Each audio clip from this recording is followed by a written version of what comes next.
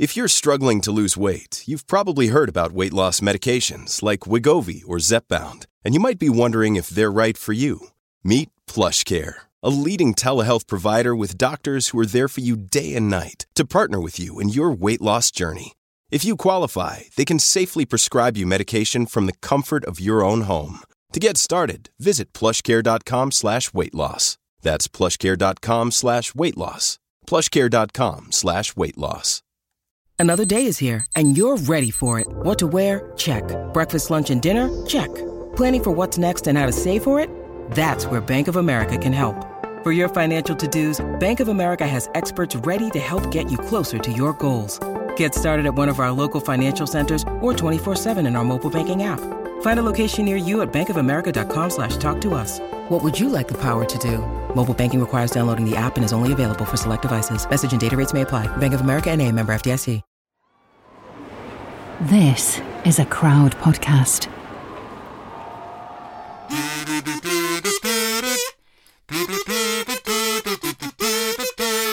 Rosenberg, H-Bomb, Sugar Ray, Pam and John, Brando, the King and I, and the Catcher in the Rye, Eisenhower, vaccine.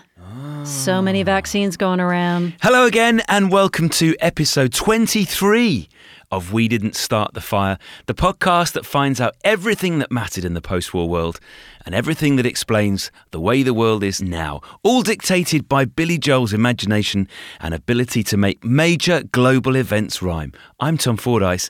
This is Katie Puckrick. Katie, we go where no other podcast goes because no other podcast has Billy. No other podcast has Billy or Tom Fordyce or Katie Puckrick. That's true. So, polio. Fun to say. Almost sounds like a delicious Italian snack. Have a slice of my homemade polio. If you had a slice of homemade polio, you would end up in an iron lung, perhaps, because it's no laughing matter. Polio awareness. Thank goodness, in my lifetime, it wasn't a childhood problem. How about you? My only experience or tangential experience of polio was through the Radiohead song My Iron Lung.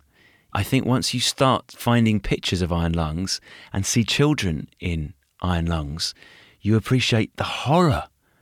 What an awful contraption. Well, a life-saving contraption, but something that no child, if childhood is about running about, exploring, about being free, the iron lung is the opposite of all those things. Oh my God. You know, just being trapped, so claustrophobic, so suffocating for something that is supposed to be keeping you alive. My polio awareness was the fact that it was also musical. The fact that my North Star, my lodestar of all things musical, Joni Mitchell, had it as a child in Canada in the 50s, which resulted in a weakened left hand, which in turn led to one of the things that makes her so notable, so great, her weird guitar tunings in her now iconoclastic technique. So in a way, the fact that she was confined to bed, made to kind of live inside her mind and then overcome this weakness that,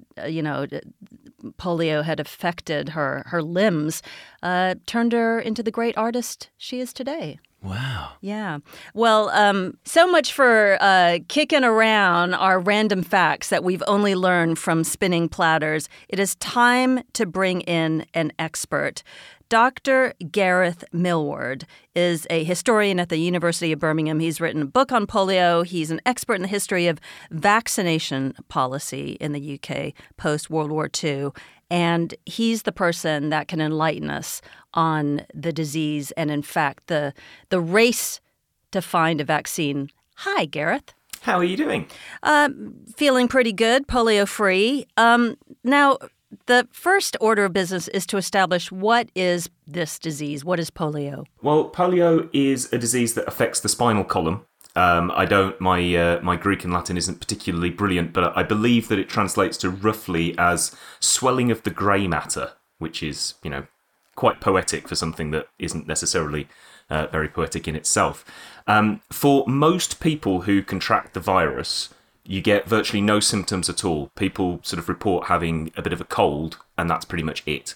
But when it affects people quite badly, it can lead to paralysis in the limbs, and paralysis below the neck, which, of course, as you were talking about in your intro with the iron lung, can affect the breathing and therefore can cause suffocation and ultimately death.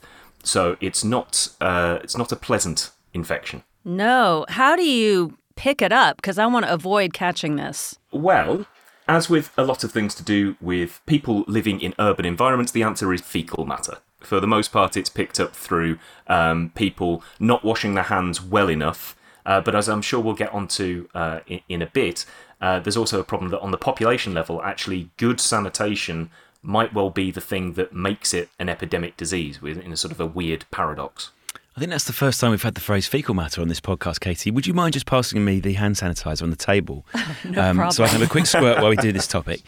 The strange thing for us, Gareth, is it's really hard to imagine the fear that polio must have caused in society. So was it the prevalence of it, or was it the impact of polio that had this effect on people? That's a really good question, because you often look back at these kind of grand statistics and you talk about things like morbidity and mortality, sort of the amount of people that get the disease or the amount of people that die from the disease. And when you look at polio over the course of the 20th century, the number of people that were really adversely affected is actually not that high. But there's a number of things about it that make it something to fear.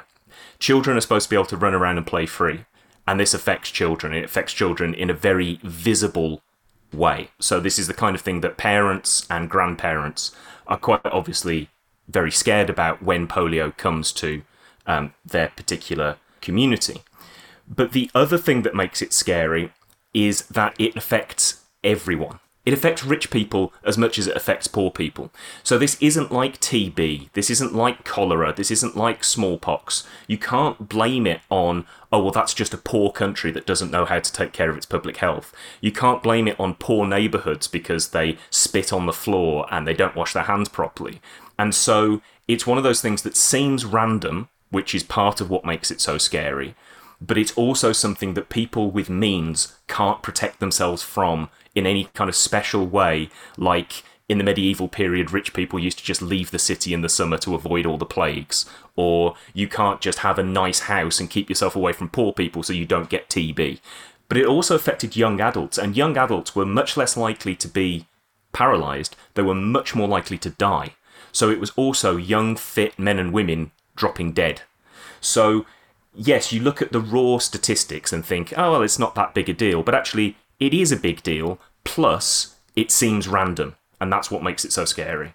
I'm interested in this disease. Did it just appear out of nowhere, or had it been going for centuries? For instance, could we find iterations of it in caveman paintings? Well, we as historians, we always get quite reticent about going back into the past and re-diagnosing people.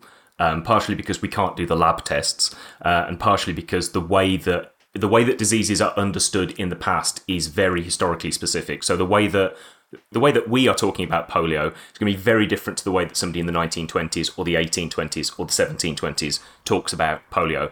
All of that said, I'm going to break all of those rules. So we know that we have not necessarily cave paintings, but we do have images from ancient Egypt which look so similar to polio, and based on what we know about the genome of the polio virus, it seems to have evolved along with humans in the same way that TB and smallpox have evolved alongside humans. So it probably was polio. What do we see in these Egyptian paintings? The sort of the typical kind of physical manifestation, so bowed legs and a walking stick as well. So there's this idea of needing some kind of technology to help get around. So we know that it's been around for a long time, and the virus itself and the disease being sort of identified in a scientific way happens in the early 19th century, the early 1800s.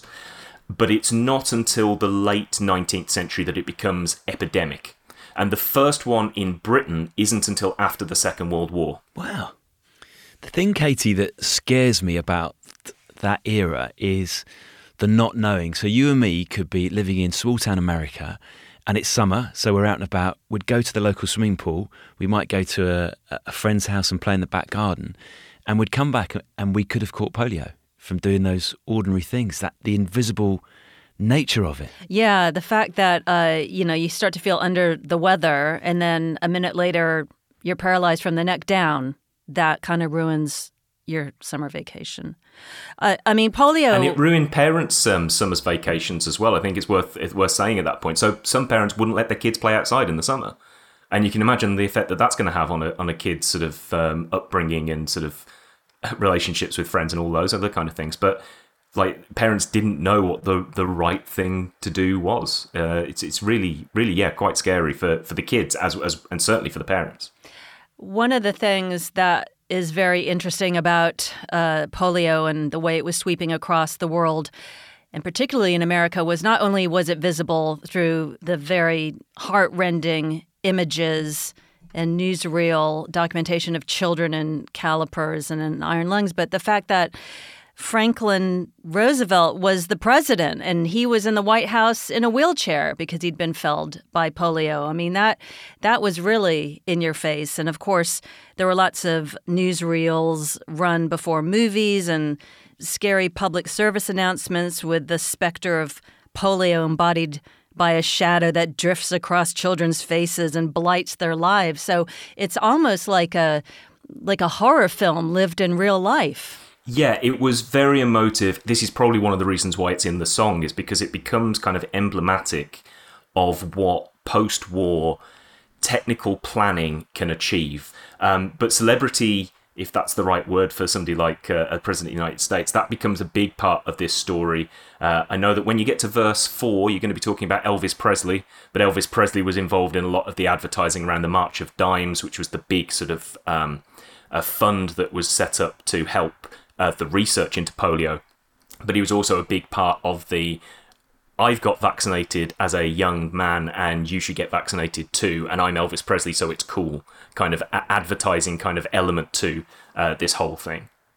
That race to get a vaccine fascinates me because you've got two camps, have you, Gareth? You've got, is it Jonas Salk in Pittsburgh, and then you've got Hillary Kaprowski in Philadelphia. And I like to think of them as sort of benign rivals, where they are both hoping, obviously, to find a cure for polio, and they'll be delighted if one of them does, or a vaccination.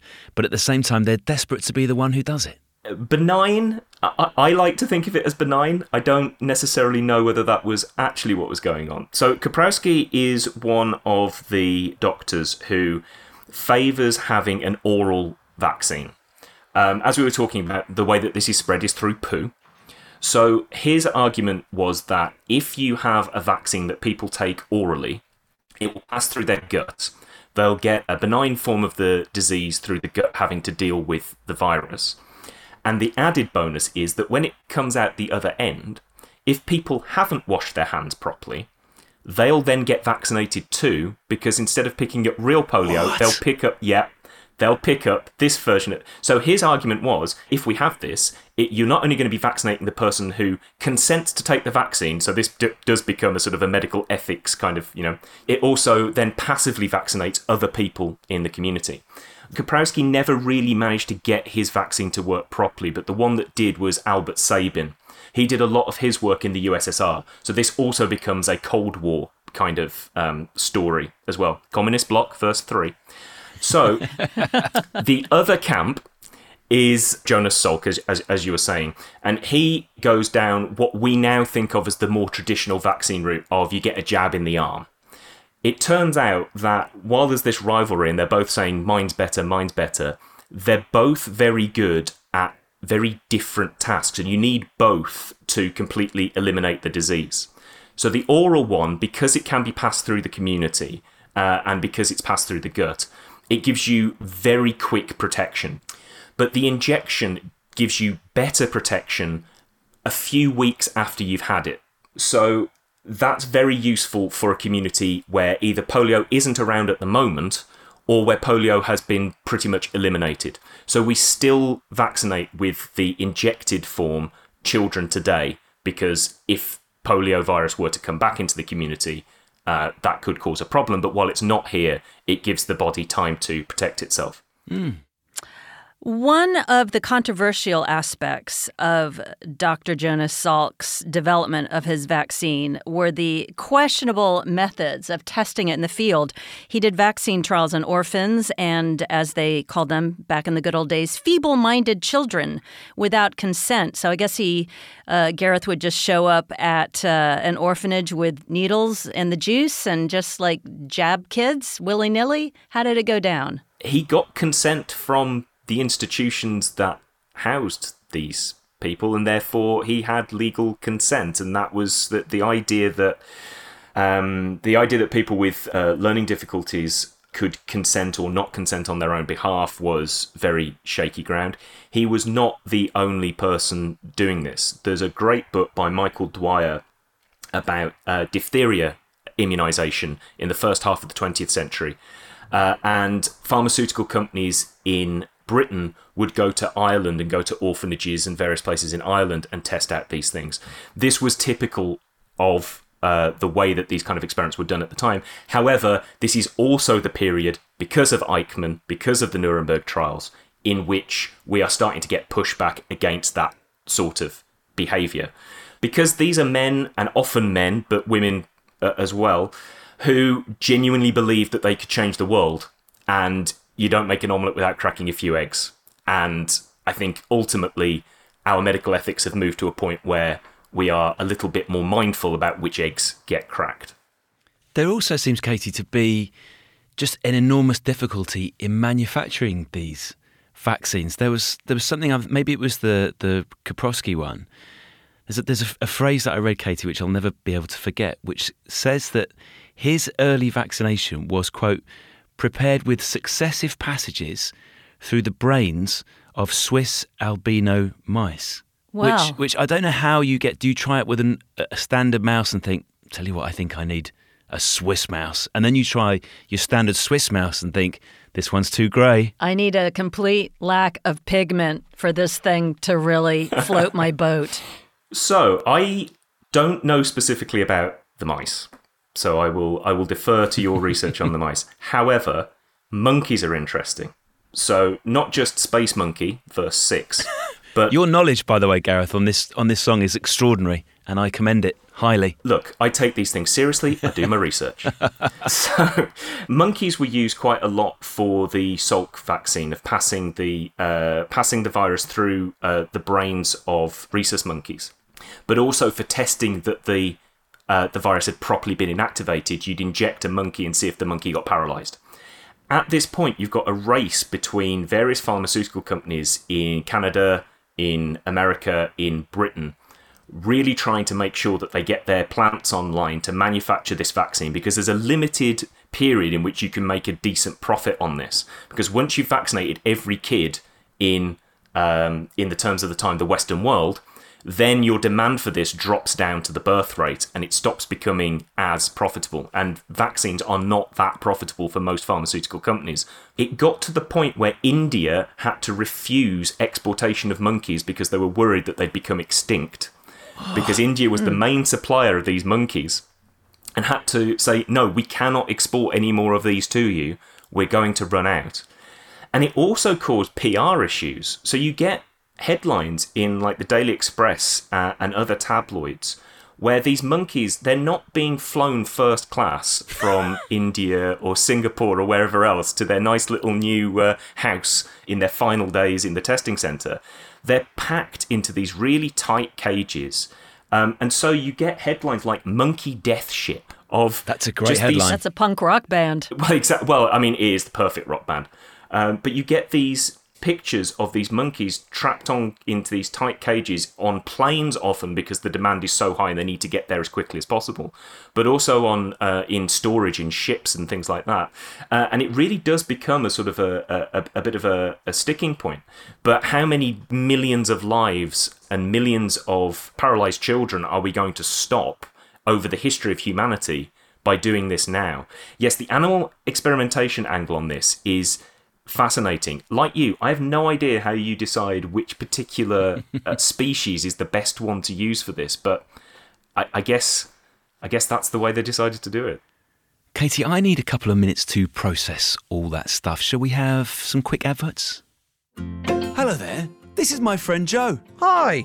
Now, Joe plays rugby for England. Yeah, what's your point? Come on. Well, Joe presents a podcast and it's my firm belief that you should listen to it. Very interesting. And here's why. Because it's not actually a rugby podcast because, well, let's face it, there's billions of them already. No. It's about you, the listener, and the jobs you do. If you're a teacher, an astronaut, a tree surgeon or a chef, then we've got loads of questions for you. The Joe Marler Show. Because everyone is interesting if you ask the right questions. That's a great line. That is a very good line from you, Tom. Thank you, Joe. You want to find it? Search for The Joe Marler Show in your podcast app. Because everyone is interesting if you ask the right questions.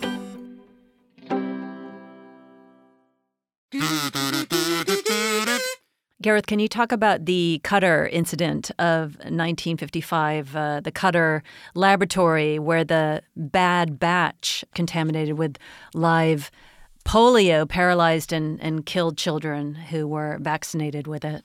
Yeah, the Qatar incident is something that really could have set this whole thing back so many years, and I think it really does help to explain quite how monumental the polio vaccine was and quite how this period is exactly the period where people have faith in big science and big technological answers. This is the age of the coming of penicillin. The space race is about to start. Over the previous sort of 20, 30 years, you've had the invention of the telephone, powered flight, radio. So this is an era in which people genuinely believe that it's only a case of spending enough money and enough brain power and you'll find the magic bullet solution to all of life's problems. And so the polio vaccine just fits all of those points so well. It's a thing that you inject and then polio's gone. It's a quick magic bullet kind of solution.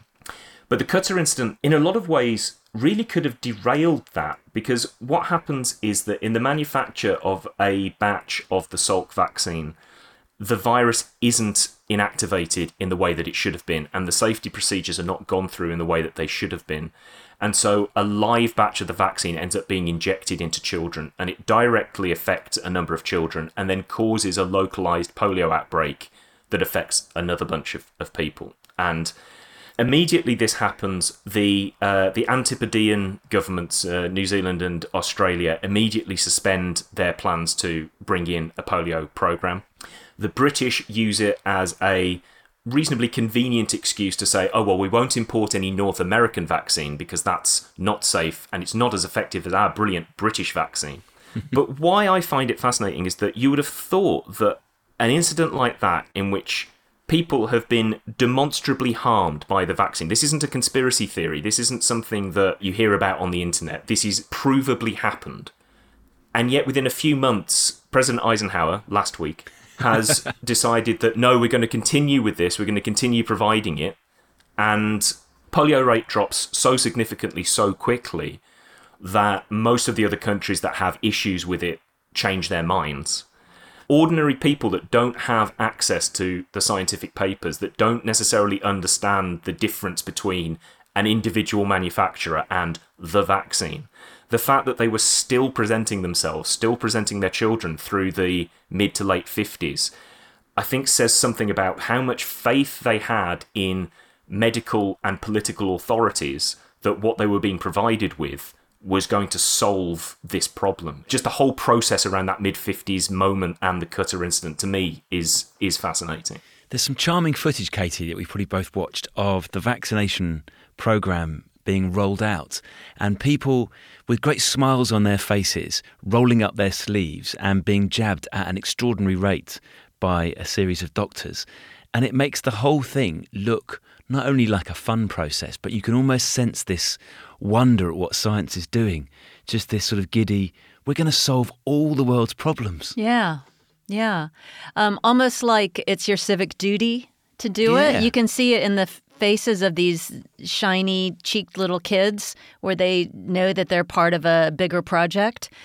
And yet, Gareth, there was vaccine hesitancy. I mean, not helped along by the internet of today, which, of course, would have turned a spark into a wildfire. But people did have some resistance to it. Is that right?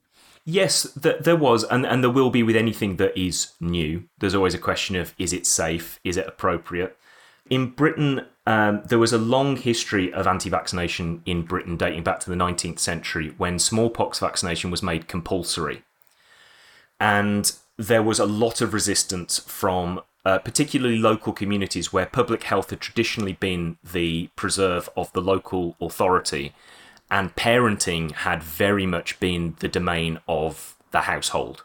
And so to dictate nationally what you must do to your children, that got quite a lot of resistance. So much so that in the late 19th century, this concept of conscientious objection is brought in for vaccination, where if you can convince a magistrate that you genuinely don't want your kids vaccinated for personal philosophical reasons, you don't have to do it. And that's where the term conscientious objection becomes part of British law. So fast forward a few years and we're into polio. There are some people that oppose it on animal rights grounds. What's remarkable is how little direct anti-vaccinationism that you see here. But what you do see is parents not necessarily presenting their children for vaccination. So that's the one end of it. The other end of hesitancy comes from young people, and I know we're recording this sort of as the vaccine rollout is really picking up speed. I'm registered for Monday, so that's good. But you've got young people who think, I'm young, it's fine, I'm not going to bother. So you get local authorities really trying hard to get young people to show up. So one of the things they try in Bristol is a vaccination while you dance. I know we're talking. Yeah, exactly. So they go down to the local dance hall, and they're sat in the corner, and they've got their registration sheets and everything, and maybe a little bit of vaccination, and the local medical officer of health. And the thing that really changes people's mindsets in Britain is at the end of the 1950s, there's a footballer for Birmingham City called Jeff Hall, who had played for England at fullback, and after a game he feels a bit off, and within a week he's died of polio. And that really convinces young people, especially young men, that this is something that can affect them and they really should turn up to be vaccinated. You get Pathé newsreels of football teams walking down to their medical officer of health, and you were talking about the lines of people with their smiling faces, so lines of Charlton Athletic players getting vaccinated against the disease. I like, Gareth, how you say British people were lured by the promise of a wiggle on the dance floor, cutting a rug. That's all it took. But in America, with the COVID vaccine in the state of Ohio, they're doing a lottery. So for Americans, it's cash money. That's the thing that's bringing people in, luring them in to the idea of getting a vaccine. Katie, you talked about Joni Mitchell and the effect that polio had on her. What I found really interesting is the number of other creative types, shall we say, who maybe had that part of their childhood develop because of polio. So Alan Alda, the actor, he had polio at 7. His parents used hot blankets and massage to try and stretch his muscles and get him working again. Donald Sutherland, the actor, he had polio as a child and just read and read and read, I think, lying in bed because he could do nothing else. Yeah. Francis Ford Coppola. And then the other one, which I didn't know about, was Johnny Weissmuller. Oh. Johnny Weissmuller, who, Tarzan. of course, Tarzan. Yeah. And previously to being Tarzan, he was an Olympic swimmer and won 5 golds.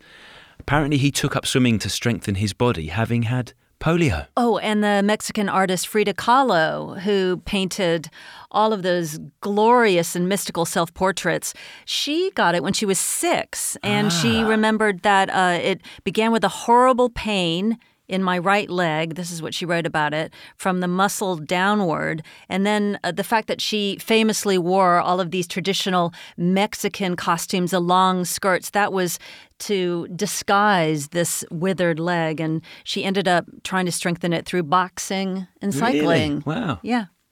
One thing that caught my eye regarding vaccine hesitancy is in addition to the idea that incompetence or lab mishaps or people just being a little nervous about getting a vaccine. There's another element to people not wanting to get it, and that's the fact that apparently in 2011, the CIA organized a fake vaccination, a fake polio vaccination program to help find Osama bin Laden. So that the word got out in Pakistan that people were being fed this fake news idea in order to manipulate people's trust. So I think that's quite interesting that people are taking something that, well, the CIA were taking something that could ostensibly help people and use it against them for their own purposes. Yes.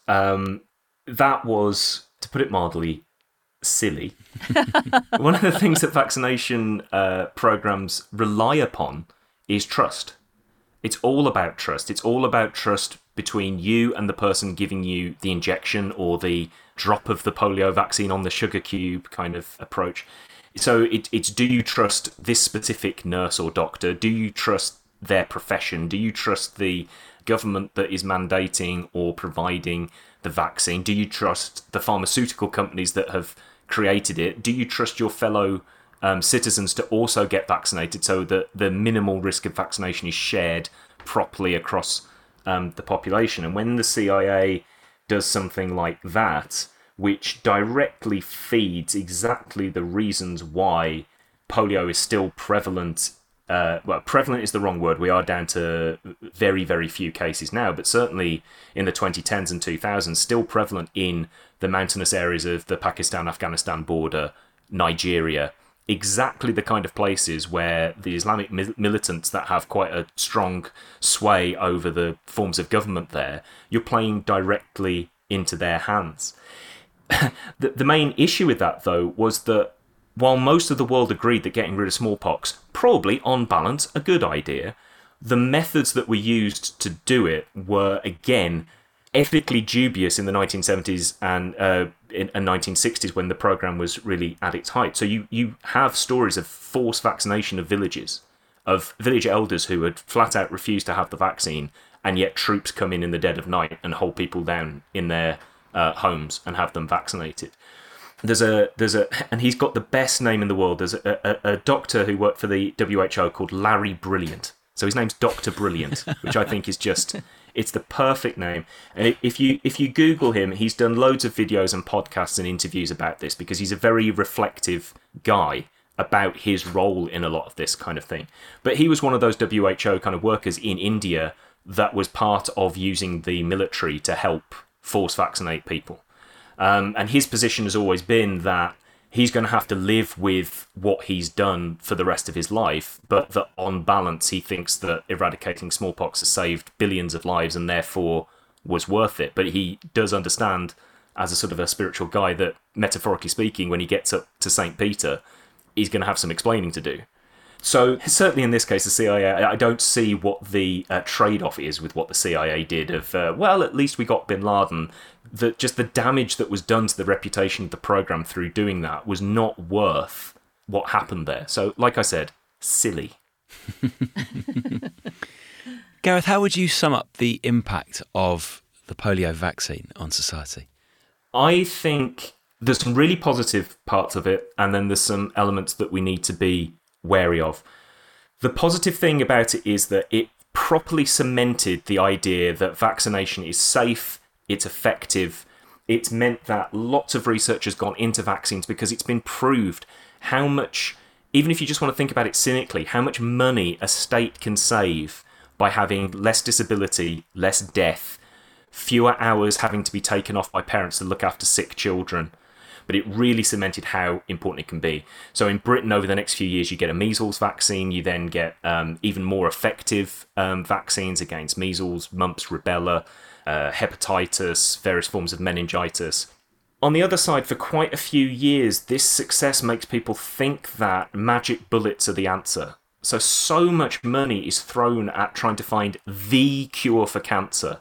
Not into cancer research and ways of providing better aftercare or thinking about specific forms of cancer and how they can be prevented or treated, but this idea that there will be a pill that's invented and it will be the cure for cancer. And this is the time where there is the pill to cure morning sickness.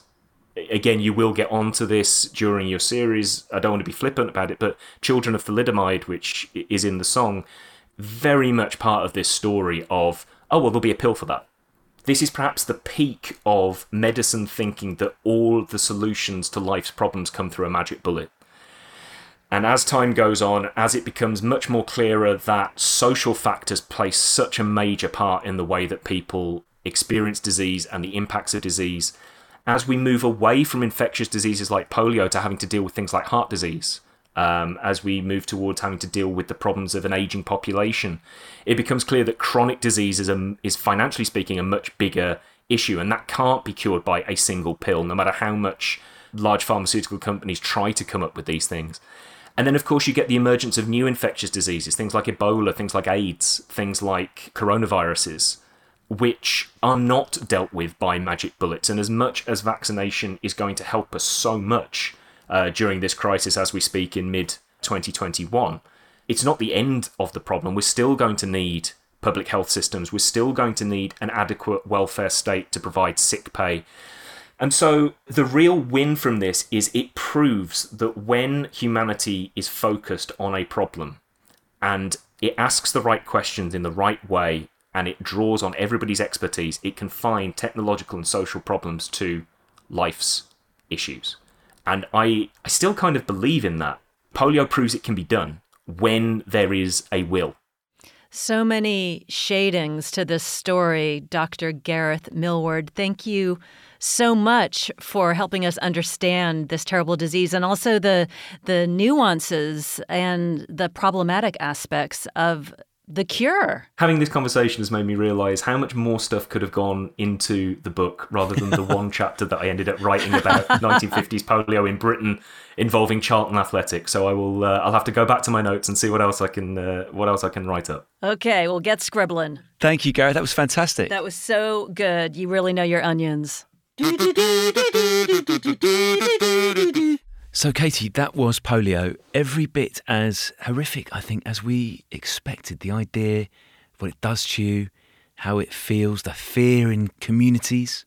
I have to say I gleaned a little bit of hope from the good Dr. Millward because of the idea that we can be passively vaccinated through people's night soil.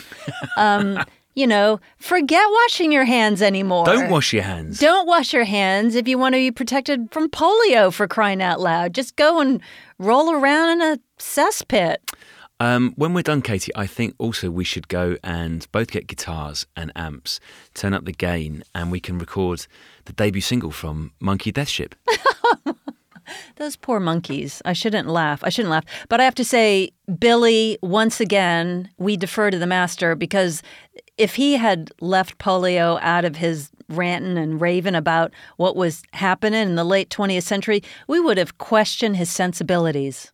Do you know what I was thinking, Katie? Because we know that these lyrics didn't take him forever, but the scope and the scale of his lyrics are fantastic, aren't they? We've criticised him gently for his obsession with baseball, and we know there's a lot of boxing in there. And Studebaker. I have some questions about Studebaker. But vaccine, I think, has to happen. Has to happen. Now, next week, he's on to another good one. The lyric is, England's got a new queen. I wonder who that's going to be. Yeah, I'm looking forward to that one. I haven't been watching The Crown at all, but there's so much around that coronation, culturally, so many weird little quirky things that I think that will be a fantastic episode. And in the interim, Katie, if people would like another podcast to listen to, I want to tell you about something called The Last Archive. Now, this is from Harvard historian and New York writer Jill Lepore.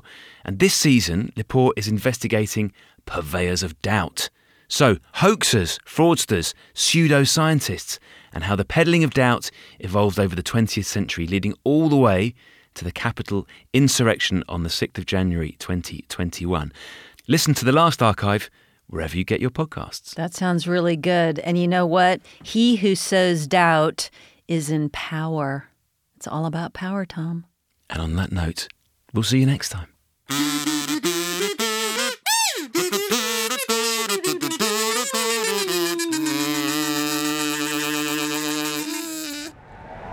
Crowd Network, a place where you belong.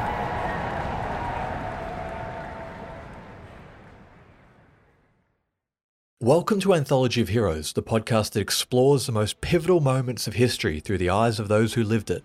In this podcast, we don't spend our time recounting facts and dates. Instead, we follow in the footsteps of national heroes, kings, or ordinary people who lived and breathed the moments that shaped our world.